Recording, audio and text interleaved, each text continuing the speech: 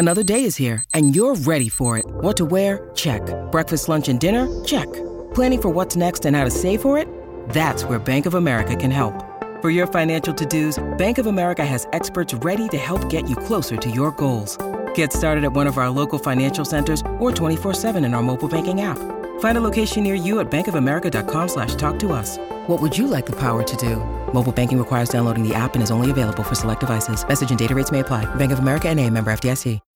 When you need mealtime inspiration, it's worth shopping Kroger, where you'll find over 30,000 mouth-watering choices that excite your inner foodie. And no matter what tasty choice you make, you'll enjoy our everyday low prices, plus extra ways to save, like digital coupons worth over $600 each week. You can also save up to $1 off per gallon at the pump with fuel points. More savings and more inspiring flavors make shopping Kroger worth it every time. Kroger, fresh for everyone. Fuel restrictions apply. I had to go about it, write it out and find it myself. And there's some stories I can tell you. I had to fail. As the sun sets behind us here at Lords on day 2 of England and South Africa, this is the Final Word Daily with Adam Collins and Daniel Norcross for the Advanced Hair Studios, the world leaders in hair restoration. Daniel, as is the custom on this show, tell us all about it in 30 seconds. England could only had 49 runs in 12, 13, 15 overs, I can't remember, this morning. Ollie Pope top score with 73. But Kagiso Rabada is on the honours board, taking 5 along with Anrik Nortje. They restricted it into just 165. England couldn't make early breakthroughs. Those nuggety left-handed openers, Ervia and Elgar, thwarted them despite the ball darting around all over the place, but they did chip away here and there. Took 7 wickets, sometimes in very eccentric fashion, to some extraordinary fields, more of which you will find out later, but they have a deficit of 120. South Africa are very well on top. Yeah, 124 to be precise. I can see on the scoreboard helpfully to our right, 289 for 7 at the close of play. Jansen still there on 41 not out, hit a 6 late in the day off Ben Stokes to keep the momentum going. From my vantage point, it looked like South Africa were actually trying to put the foot down at different points today. A brisk partnership of 72 between Jansen and Maharaj late in the day helped with that. But for whatever reason, they just couldn't break the shackles. No, it was a very strange kind of day because England really allowed them to get away at over 3 and over because of the fields that they set. Now, when I say allowed, England decided to take the positive option at all times. Yeah. So at one stage, 148 for 2, South Africa, a deficit of 17.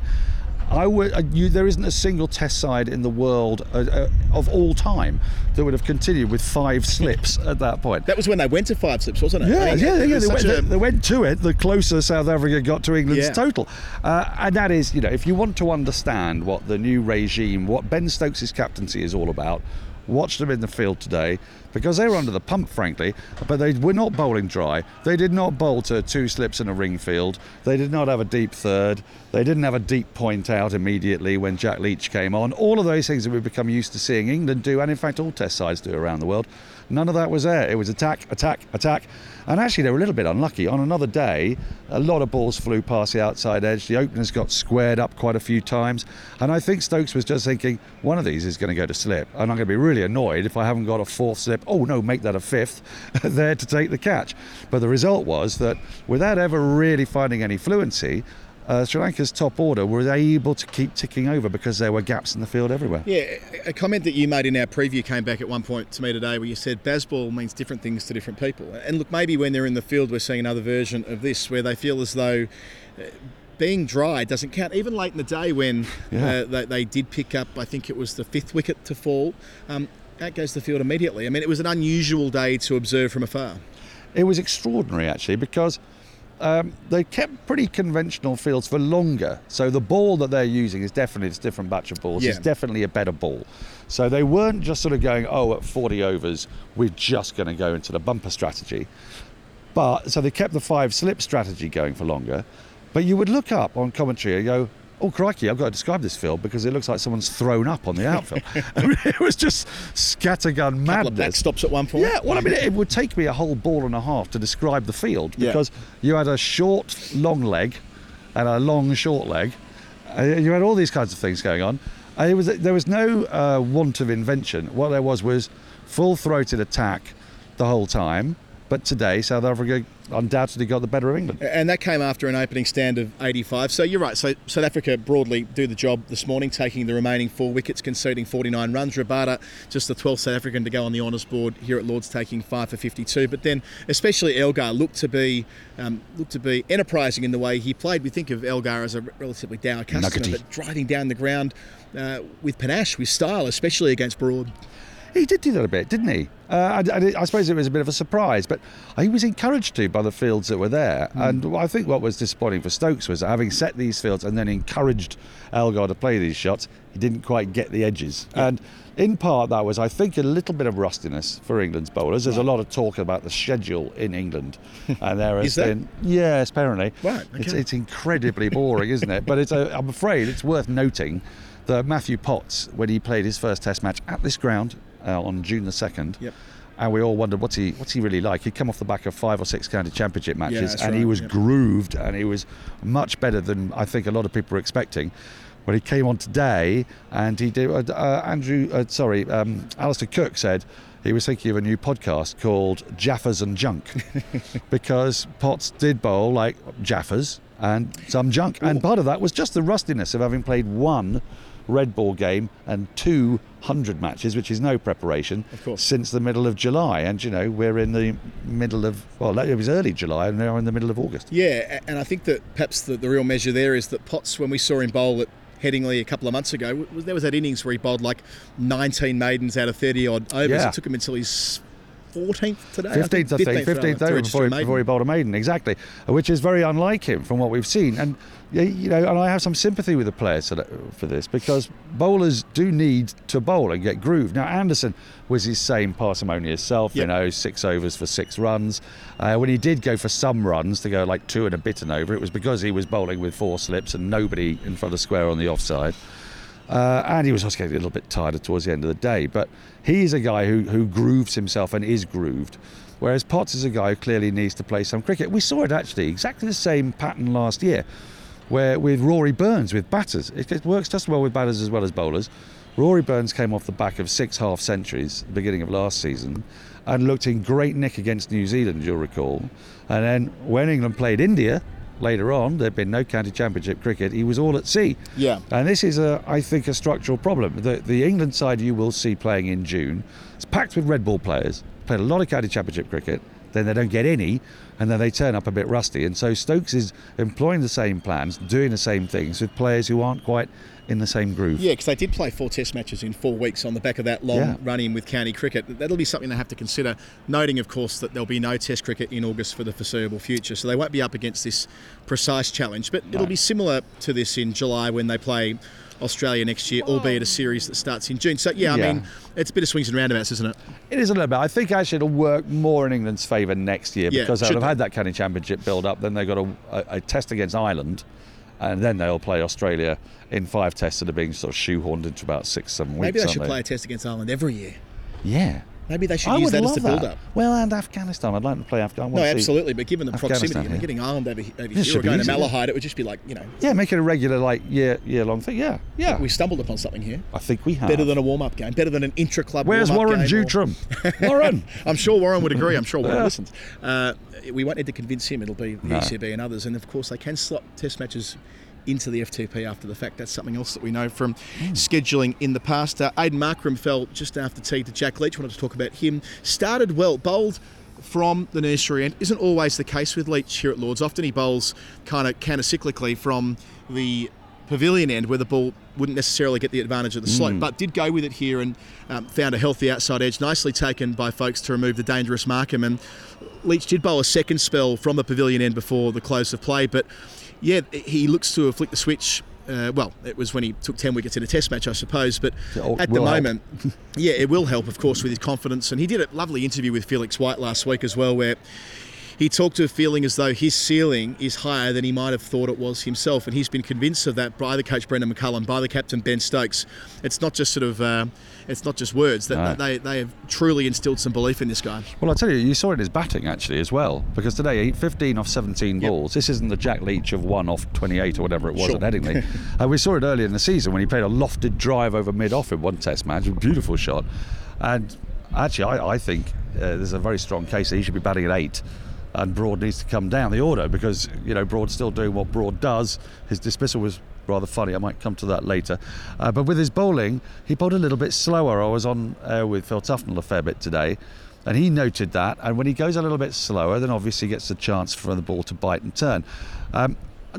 John Norman of TalkSport made an interesting point to me. He said that actually getting the wicket of Keegan Peterson earlier when Jack Leach was about to bowl might have not helped England, because once Peterson was out, Leach was warming up ready to bowl, and actually they delayed bringing him on. We didn't bowl till the 42nd over, I think. That's right. Yeah. And had he come on a bit earlier, then he might have got through with that harder ball, might have picked up a couple more wickets early on, because he did turn it a lot when he first started. He lost a bit of the turn later. I wondered if that was just the ball getting a little bit softer, a little bit and also, spongier. had he bowled earlier, in all probability, they would have got used to the second new ball tonight with the extra half an hour. And because they're three overs away. it. And because they fell 6-7 short today? 7, I think it was. 6 in the end, in the end. Stuart Broad finishes the day with 1 for 66 from his 17. That included his 100th wicket here at Lords. That was in about his 4th spell. There was some criticism doing the rounds early on about how he bowled with the new ball, but certainly his second spell he was more potent. He bowled some really good deliveries, but it feels like at the moment there's always one bowler in a quartet who the pressure is on. And with Ollie Robinson sitting up there in the dressing room as a member of the squad, he's going to have to keep bowling well to keep his spot in the team. It's as simple as that. And that's always the case, but perhaps more acutely now than it would have been a couple of years ago. Yes, I mean, he's been slightly assisted by the way Potts looked a bit rusty today. And quite possibly, so you can also see that because nobody likes to drop anybody in this England outfit, because it's almost like it's the worst thing you can possibly do. It's like, hanging someone's grandmother. What they might be able to, I say hide behind, they're not really a hiding behind kind of group, actually. They're very in your face and they do what they want to do, but there are back-to-back test matches here. Yeah. And Old Trafford, you could see them saying, right, we're going to rotate, because back-to-back and then only a week off before the last test. Right. So I wouldn't be surprised if one of Potts and Broad makes way for Robinson, who's making his way back from injury and is looking actually a lot fitter. He's looking trimmer and... dual threat too, Robinson. Saw him, but one of our listeners saw him bowling, who was here today, bowling off breaks throughout the course of the lunch break. I know we bowled off spin at Adelaide with the speed dealer sunglasses on during the Ashes last year. He's not quite going to full Tony Greig yet, but... No, there's time if he's good enough. But I can see him coming in. But you're right. There is a bit of pressure on Broad. But when Broad feels the pressure, he normally comes back with a kind of screw you kind of spell.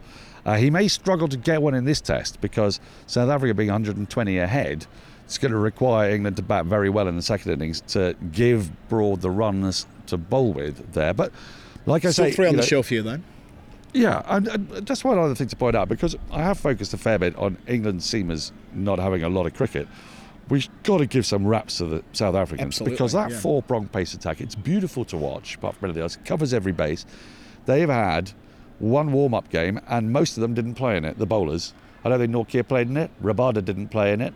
Janssen did, but I don't think Ngidi did. Right. And Ngidi only bowled 5 overs, incidentally, but the other 3 played really important parts in that bowling lineup, and they were on it from ball 1, and especially Rabada. I mean, he did not bowl a bad ball. Nortje will bowl balls that you can hit for 4, but he'll also bowl at 94 miles an hour. Rabada was remorseless. I can't really think of a poor ball, let alone a poor over. Yeah, and 19 overs, out of 45. Absolutely, and look, we thought he was injured. It does feel as though we've got a South African team that's regenerating. We spoke about this in our preview, but they've got new players coming in. We've already talked about Dean Elgar, but an 85-run opening stand. Irvia looks a player. He played 5 years of Surrey Championship cricket. Don't know who it was for, but he played in the championship. He's best mates with Jason Roy. He's 32 years of age. Pretty organised, knows how to play in England. Good selection. Late developer. Yeah. Left-handed late developer. Michael Hussey, anyone? Yep. I wonder. He's gritty. He's he's compact. He rode his luck a bit. You've got to ride your luck at Lords because don't make no mistake, this pitch is offering. It's offered not just for the spinners, it's offers for the seamers. There's regular jag. There's been a fair bit of swing because the conditions have really supported it. So it was a big test facing Anderson, Broad, Potts and Stokes on this, and he passed it. How about Big Marco? He's a cricketer, isn't he? Isn't he? I mean, he's 6'8". Ooh. I was talking You to... love Marco, don't you? I'm quite fond of him. I spoke to Derek Pringle about him earlier today. He said people are getting it wrong with him. They think he might be Bruce Reid because of his height, understandably, left arm quick, but his action's more fluent like Brendan Julian, and I quite like that comparison. He's not as slingy as Julian. He's higher up, but he'll probably be more compact as he becomes more experienced. But 6'8", swings it plenty, and... Back into the right-hander. Back into the right-hander. He's bowled the ball of the match. Absolutely. And possibly the most crucial ball in the match because it's getting out Joe Root.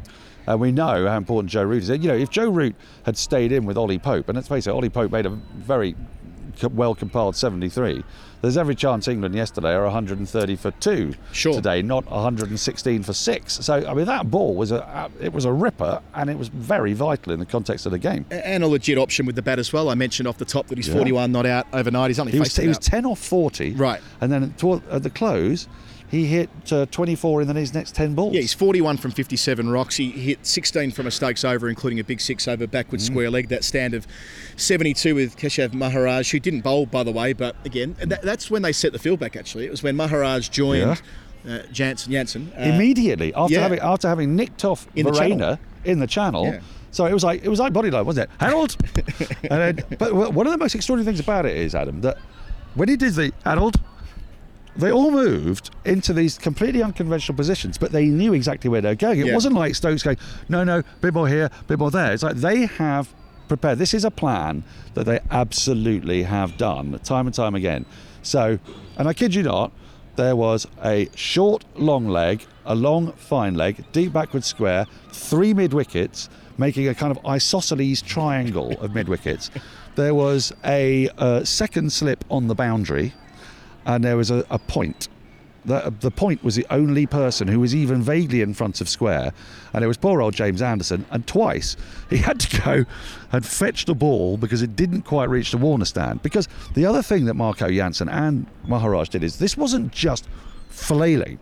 When Stokes set this field, they went, oh, you've just given us a second space to the offside. Exactly. Push. Yeah. There was not a whack, it was push. And, you know, it rolled up towards the boundary, didn't quite get there. It was great stuff. It feels like they've... there's data that does the rounds, you often see in cricket, I think, where if you bowl short to tail enders and get it right, it works. Like, that is to say, short bowling that's accurate, the average is better than bowling at the stumps, which is counterintuitive in a way because you would imagine just aiming at the stumps at tail enders is better, but and that must be what underpins this, that on balance, if they get their short bowling right to the lower order, they should be able to clear out the tail quicker. The problem is they don't have anyone running in at 90 mile an hour right now. They don't have Henrik Nortje. They don't have Akisa Rabada. They don't have, well, from their stocks, Mark Wood, Jofra Archer, well, you Ollie notice Stone. Anderson didn't do it, did he? No, that's true. He was like the sort of the Gubby Allen of this situation. That's the only time I'll ever compare the great James Anderson with the quisling traitor Gubby Allen. I can tell you that for now. But he was a refusenik. So when you've got this crazy field at one end, then Anderson, you look up, 3 slips, gully, extra mid off. That's nice and familiar. I like that. Yeah. All right, Daniel, that's the day of play. Let's turn our attention to the Final Word Hall of Fame. The Hall of Fame for the final word, the most final word moment of the day. For the Advanced Test Studio, the world leaders in hair restoration, advancedteststudio.com/final word.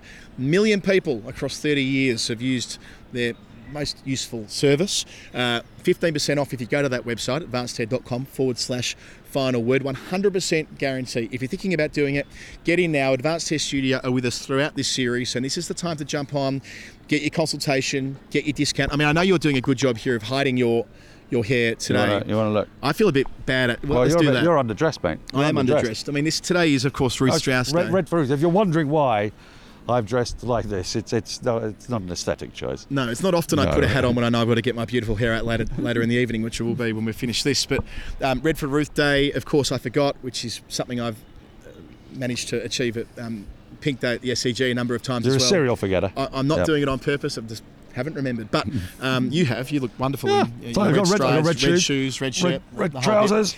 So that was a big part of today here at Lord's, as they have for now the 4th year, having Red for Ruth Day. It meant I couldn't see the ball every time it went up in the air. You try commentating a red ball against a background of everyone wearing red. It's not easy. Well, early on today there was that comical drop catch, wasn't there, at first slip? inside the first. Yes, too much red. Too much red, that must have been it. Too much So red. 4 efforts. It was like Mark Taylor of Michael Bevan years ago, but couldn't quite get the ball back into his mitt. That was, well, it wasn't when Stuart Broad was facing, but Broad's batting was amusing, to say the least. Batting at 8 and drew some criticism. Mark Butcher on telly was just laughing the whole way through whenever Stuart tried to leave the ball, which was infrequently. I suppose with Broad, they've made their mind up that it works for them. They're happy to have him at 8. They'll roll with it while they're rolling with it. Just on Broad, though, I mentioned before, only the second man to take 100 wickets at Lords. Of course, Anderson is the other. You pointed out to me before that only 2 other bowlers have done that at a venue ever. That's correct. Matara Muralitharan, of course, has done it in 3 because he's taken 800 wickets and pitches in Sri Lanka were understandably prepared for him. Yep. And the man he kept out of the side for many, many years, one of the most underrated left-arm spinners in the history of the game, Rangana Harath. So good, they named him twice. Well, they both did it at Gaul where we were doing Final Word Dailies just a couple of weeks ago, and I think Murali's others were at maybe 2 of the Colombo grounds. He played his cricket, and maybe possibly the old ground they had at County, something like that. But yes, so Broad joins that select club, and he now has 100 out of his 553 wickets Broad are at this ground. Yeah, he and Anderson. I mean, Anderson 117 wickets here, I think. Broad 100. They get to play twice a year here. That's which does help a fair bit. But it's an incredible thing, isn't it? I mean, I remember when I was a kid growing up. If you got 100 Test wickets, then you were sort of in the pantheon for your country. You know, Wisden used to have everybody who got 75 wickets or more for their country. Well, Broad's got 100 Lords.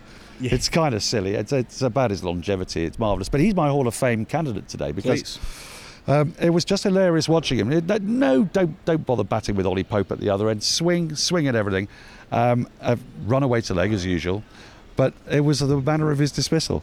So Rabada, very clever, bowls like a 70 mile per hour slower ball.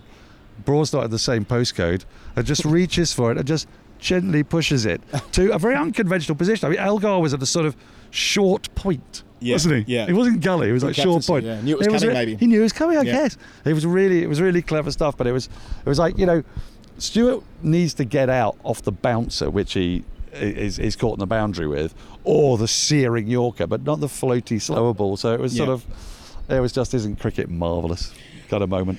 Let's enjoy it while we can. He's got Glenn McGrath next, by the way, Broad. I think he's on 5.53. McGrath took 5.61. I think 5.63, 5.61, something like that. Yeah, so he's not far away. So in this series, you could overtake Glenn McGrath, as Anderson did at the Oval against India back in 2018. I can see we've been going for more than 20 minutes, which is our cue to finish up and go to the pub. A reminder again, advancedteststudio.com/final word.